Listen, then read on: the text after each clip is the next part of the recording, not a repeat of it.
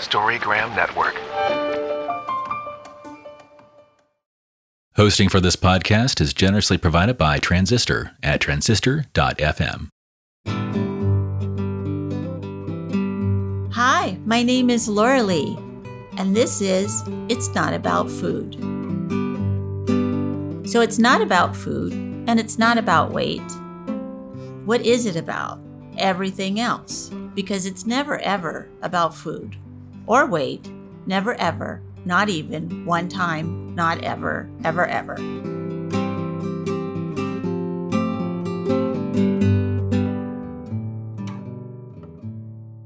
Hello, everyone. This is Laura Lee Rourke from It's Not About Food, and today we're talking about feelings. So the front of the card is the goddess is standing, looks like a big wave is coming her way. She's standing in the water and a big wave looks like it's going to come right over her. And her little deer is standing next to her as well. But she doesn't look like she's that afraid. She's going to stand there and let these feelings wash. And the back of the card says, feelings are the emotions that come from the core of our being, that are an essential part of knowing our needs and taking care of ourselves. Our feelings tell us when we are hurt, when we need to stop or set a boundary, what makes us happy, and what feeds our soul. When we can learn to go beneath the body hatred and diet thoughts and experience our feelings fully, we can begin to take back our ability to live fully. So it's such a sweet card. And, you know, the name of the book and the name of the podcast is It's Not About Food, because what is it about? It's almost always about feelings. Almost always. I didn't have an eating disorder because I was really hungry. I had an eating disorder because I had no idea how to cope with the intense feelings that I felt. Well, or any feelings. I had one feeling that I felt okay with, and that was fine. I'm fine. How are you? I'm fine. That was one I could have. Other than that, I just tried to run away from them as much as possible. So we're going to talk about feelings today and how can we have them and not overeat or not overspend or not overwork or not over fill in the blank, or you know, how can we have our feelings and be okay with them and go through them so they don't come and bite us in the butt like in the middle of Thanksgiving dinner or whatever, when we're around our family or at work or whatever. So we have a wonderful guest today, Linda, and I'm going to let her introduce herself, tell us what she's up to, what she does, and how she works with feelings for herself and for her clients. And we'll have a talk about feelings. So take it away, Linda. Thank you, Laura Lee. My name is Linda, and I am a mental health therapist. I am a certified eating disorder specialist, actually, too. I've been working with patients for 28 years, and probably, I'm going to say at least 60% of my caseload is eating disorder. Wow. That is amazing. That's a lot. And you are in what town? In Fort Wayne, Indiana. It is a national pandemic, eating disorders and body hatred, isn't it? It certainly is. And it makes me so sad. I was just watching this morning how Instagram is being examined and how much it absolutely supports negative body image for young women in particular. Yeah, they came out with that study about a month ago, and I was going to a school with my peer educators, and I said, did everybody hear that Instagram, Facebook, Twitter, all these things are targeting young girls about their eating disorder? And they were like, yeah, we live that. Of course we know that. Yeah. You know, it just takes the rest of us adults to catch up with what's been going on. Yeah, I really wish that something was being done about this, because as soon as you discover one hot spot that is promoting negative body image and negative feelings, it opens up another one. As soon as they shut one down, they open up another one. It's a feeding frenzy. Yeah. So what is your practice like, and how are you working in the world with this, and what's your kind of step-by-step on how to recover from an eating disorder or body hatred? Well, it's really a process. It just really is a long process. And trying to get people to trust the process, Laura Lee, is difficult because they've learned to use the eating disorder as a way to actually cope with their own feelings. Most of the times, especially anorexics, are really trying to be void of feelings, scared to death of anger. However, that's probably the one thing I see them expressing the most is anger, but anger towards self. And it's just abusive behavior, and it just goes on and on. However, the biggest thing that I can do and say over and over again is committing to a solution and not doing more of the problem. Yeah, committing to a solution doesn't make much money, does it? Being the problem and continuing to be the problem is where the money is, because if we can convince people that they need our product and they need to buy our product so that they feel better about themselves, then we make money and hopefully they're going to be okay, whoever this person right is. About that, because the diet industry, I forgot how many billions of dollars they're making yearly. As young as I've had mothers call me with young girls, 4 and 5 years old, afraid to wear a particular sandal because it makes their foot look fat. Oh my gosh.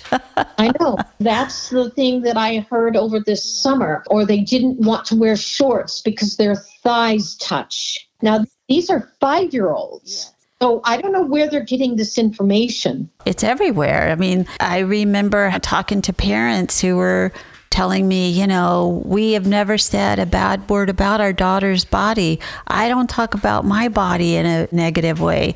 We named her Athena. We tell her she can be anything that she wants to be, that she's beautiful inside and out. And we don't know why she has an eating disorder. I said, do you keep her in a bubble in her room, or is she allowed to go out? She goes, yeah, I mean, they get it at school. They get it from TV. They get it from the movies. And we never even saw the social media coming when we first started. I'm sure you didn't either. And I had no idea, no earthly idea of what was going to happen, but they are big bucks off of it. And it makes me so sad, especially at the expense. And I don't want to exclude the young men because I have men on my caseload too. But primarily, I see women just who absolutely deplore themselves. These are almost always achievers.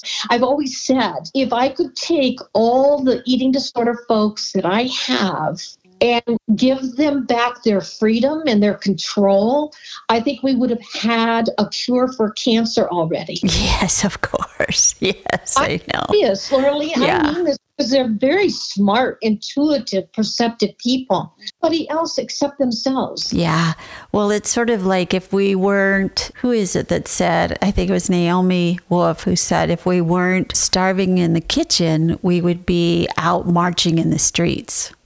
Amen. And Amen, you're right. huh? I love Naomi Wolf. She's one of my heroes.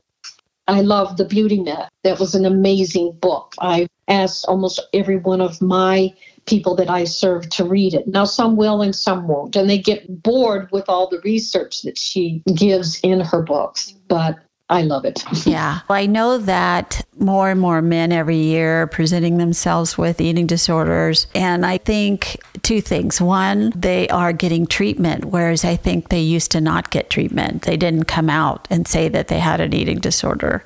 And we broadened the way that we talk about eating disorders, or also binge eating disorders and also orthorexia. There's all kinds of different new kind of words for the same old eating disorder that we've all had all this time.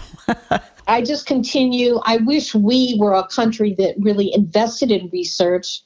However, we're not. And I've always said we're not a nation who loves the children or the women. Right.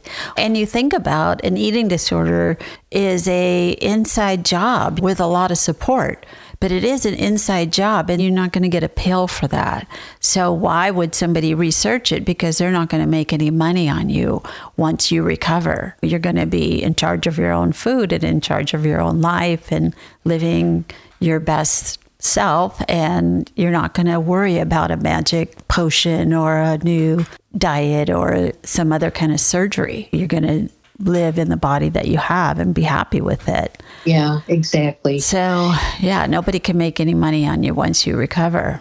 And that circles back to feelings, because what I see most of the time is that people with eating disorders are trying to avoid feeling. They will do everything. I have a client I'm thinking of right now that absolutely has understood that she was using her eating disorder to avoid feeling. Now she's taken to her bed and sleeping 12 and a half hours a day to avoid feelings, because she's really doing a good job on not doing the eating disorder. Now she's gone into sleeping 12 and a half hours during the day because she does not want to feel her feelings. Yeah, whatever we can do to get away from those really big feelings. If I couldn't get my hands on alcohol or food or something, I would use fantasy. I would use a lot of different things in order to not feel.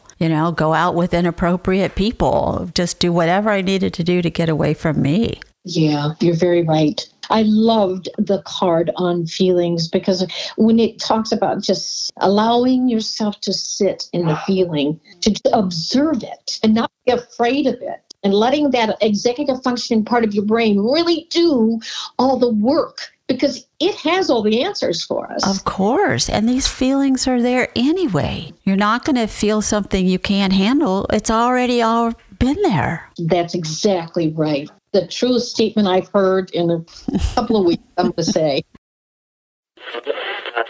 Storygram Network. Welcome to One Media, One Media. When you're whining with nurses. It's a place I like to call The Bleed.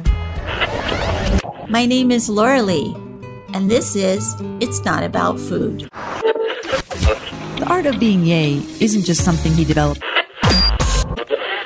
Storygram Network.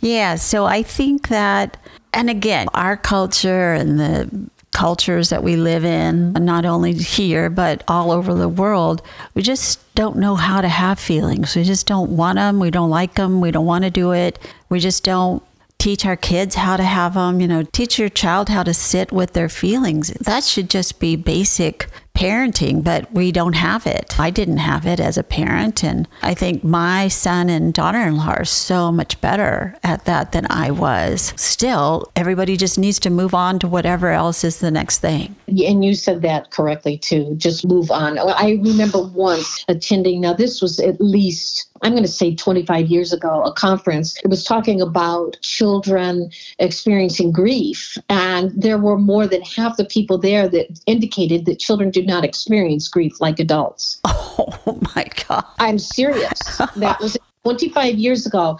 And I just turned around in absolute disgust. And I said, how can you say that? Saying children don't experience pain like adults. The children don't experience pain the way adults do. So I just think we are a country who just doesn't want to discuss or talk about feelings. No. And if our little kids were saying feeling stuff, then the parents would have to feel, and the teachers would have to feel, and the grown-ups would have to feel, and they don't want to. They're busy and they have things to do. It would be systemic if that would happen. Yeah. Yes. Yes. However, it's not. And that makes me sad.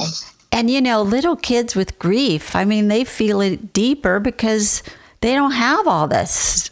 They don't have a job to go to. They can't drink coffee and smoke cigarettes yet. That's exactly right. Yeah. That's why I found it absurd that somebody would make that statement. Even 25 years ago, that may feel like a short time, but 25 years ago, just sitting here, professionals state, the children do not experience grief or pain the way adults do. I was shocked. Yeah. Well, I bet, unfortunately, we could find a workshop that is still saying that. Probably. So how do we get our clients? I feel like, how did I let myself have my feelings when I sort of got that I was eating over my feelings, not that I was eating because I was allergic to wheat. I was actually eating all the toast because I was eating my feelings. So how do you get your clients from that place that they see that to go ahead and feel it. Maybe you have to have toast anyway and your feeling, and then sooner or later you'll just have your feeling. Well, what I try to do for the most part is I try to slow the person down just a little bit. And I ask them to get an egg timer, set the egg timer, and set it for at least 20 minutes. And just sitting either in the feeling or observe it, write about it, talking to your phones, because all the phones have microphones now. I try to get them to acknowledge the feeling, and just whatever comes up, whatever bubbles up, let it bubble up. There's no right or wrong, but I try to get them in a type of form of distraction instead of going and doing the avoidance of food or the binging of food or whatever their ritual is with food. I just try to set the egg timer and let's really sit in the feeling. I love that, because that gives the person the beginning, the middle, and the end. That it's not just you're going to drown in this and then hopefully you'll make it through. No, there's a limit, of I've told people that myself, just feel how frustrated you are for a few minutes and then you'll have another feeling. I swear to God, you'll have another feeling after that. Yes, that's exactly right. And that's the thing. What they find out more than anything is that they have a myriad of feelings, because it isn't just anger maybe that they have been feeling, or frustration or irritability. It's a whole army of feelings. And the first time almost, they're actually naming them. Yes. And contradicting. I had a client said, I just hate my partner, but on the other hand, I just love everything about him. And how can that be? And I said, we get to have all of our feelings. It's okay. It is okay. It is. It's going back to just trusting that the self, I think. It's like what you read earlier. The emotions are from the core of our being. And I think too often we negate that core. Absolutely. Or we just say, oh, I just made that up. I've had people say, well, I feel really sad, but I think I'm just making that up. Like, well, who cares if you are? It's a feeling. Yeah, I have to tell you, Laura Lee, the person I was just talking to in a session before you and I started, she goes, I have this feeling I'm just making all this up. Right, I know. It's so like, well, so what? I mean, yeah, it's all in you. I said, to me, I'm hearing it for the first time, so let's go with it. Yeah, exactly. Yeah. We negate ourselves so much because we should not have that feeling. I hear that all the time. Why should I feel this way? I have this, I have that, I have this. I have a good job and I have a nice husband and I have a nice house. Why am I feeling like this? I shouldn't feel these things. And it's, who said this to you? Who said? I agree, Laura Lee. I can't stand to hear minimization. And very often with eating disorders, they will minimize every bit of themselves. Yes. And they want to take action. I wanted to take action.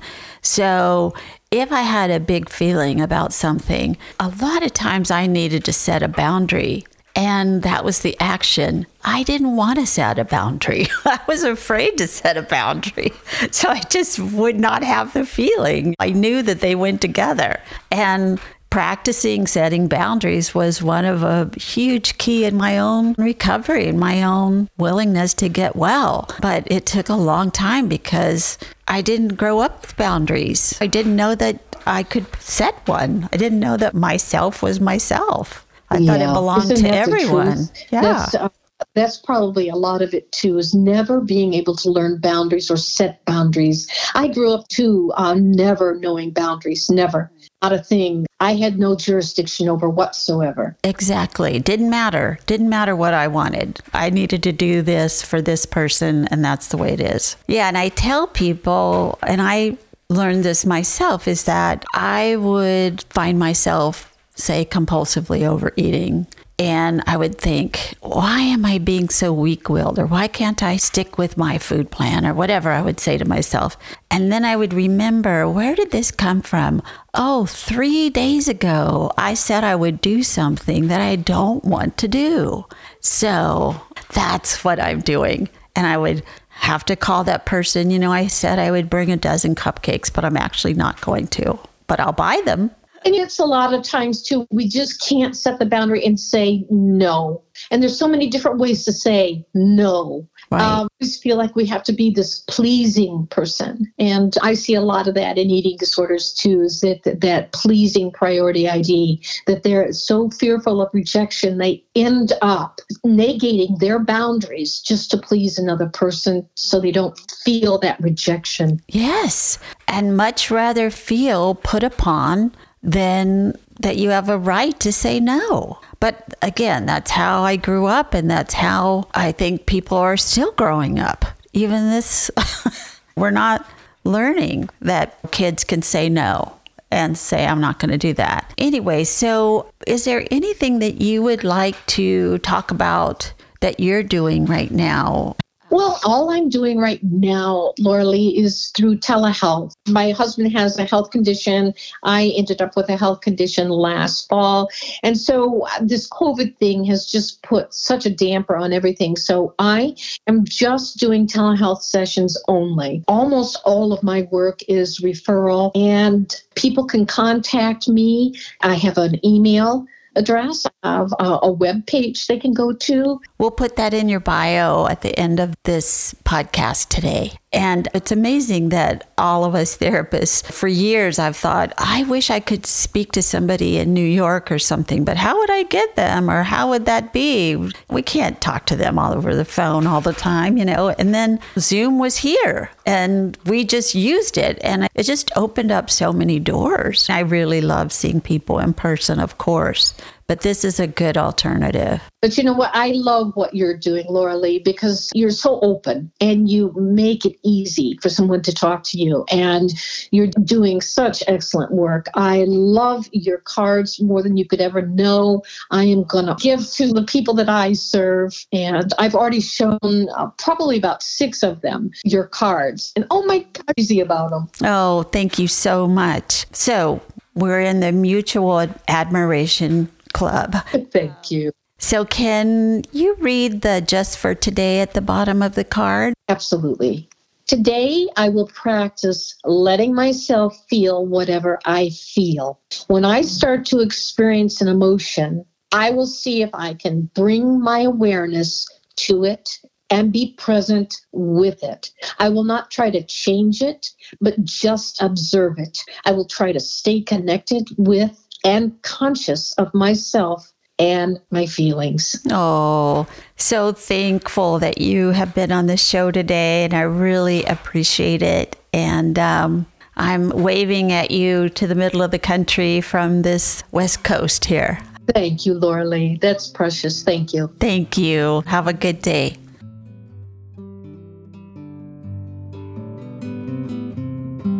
Thank you for listening. And be sure and follow me on Patreon, Instagram, Twitter, Facebook, and itsnotaboutfood.com. Thanks.